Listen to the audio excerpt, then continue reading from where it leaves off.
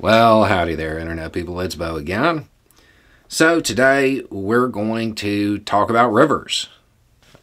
That's a subject that has come up on the channel a lot, but we've primarily been focused on the Colorado, even though recently we did bring up Rhine. We're going to talk about some other rivers, because that same issue of less water is occurring in a lot of places. And I think it might be a good idea to show the scope of it.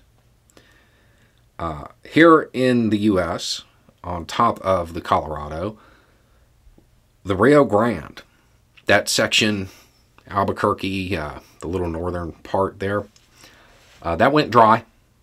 First time in 40 years. It went dry. Now, my understanding is that some rain brought a little of it back, but it is not in a good way. Now, on the other side of the Atlantic, you have the Thames. The one that London, really important one.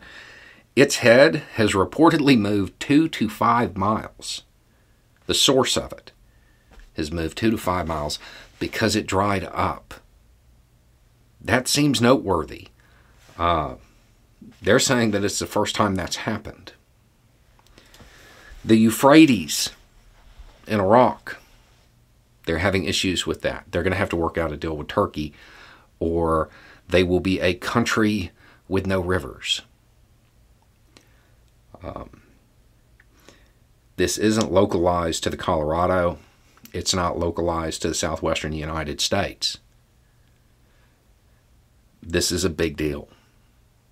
We need to start paying attention to this. This needs to become a campaign issue.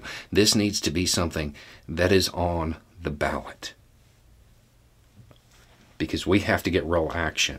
This needs to be a kitchen table issue, as the political strategists like to call it. For those in the southwestern United States, it should be already. You're just starting to get measures. I don't want to call them solutions. You're starting to get measures, like in Vegas with the pools. You're starting to see stuff like that. They're going to become more and more pronounced. This should be something you're talking about if you live there. But they're not solutions. We need big change, lots of change, better water management, better planning, better research. That's going to have to come from the federal level. This issue isn't going to go away.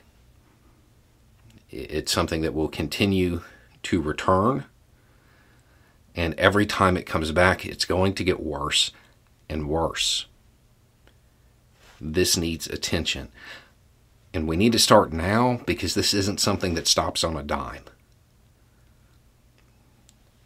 This needs pretty immediate action. Environmental issues need to get on the ballot, and fast. Anyway, it's just a thought. Y'all have a good day.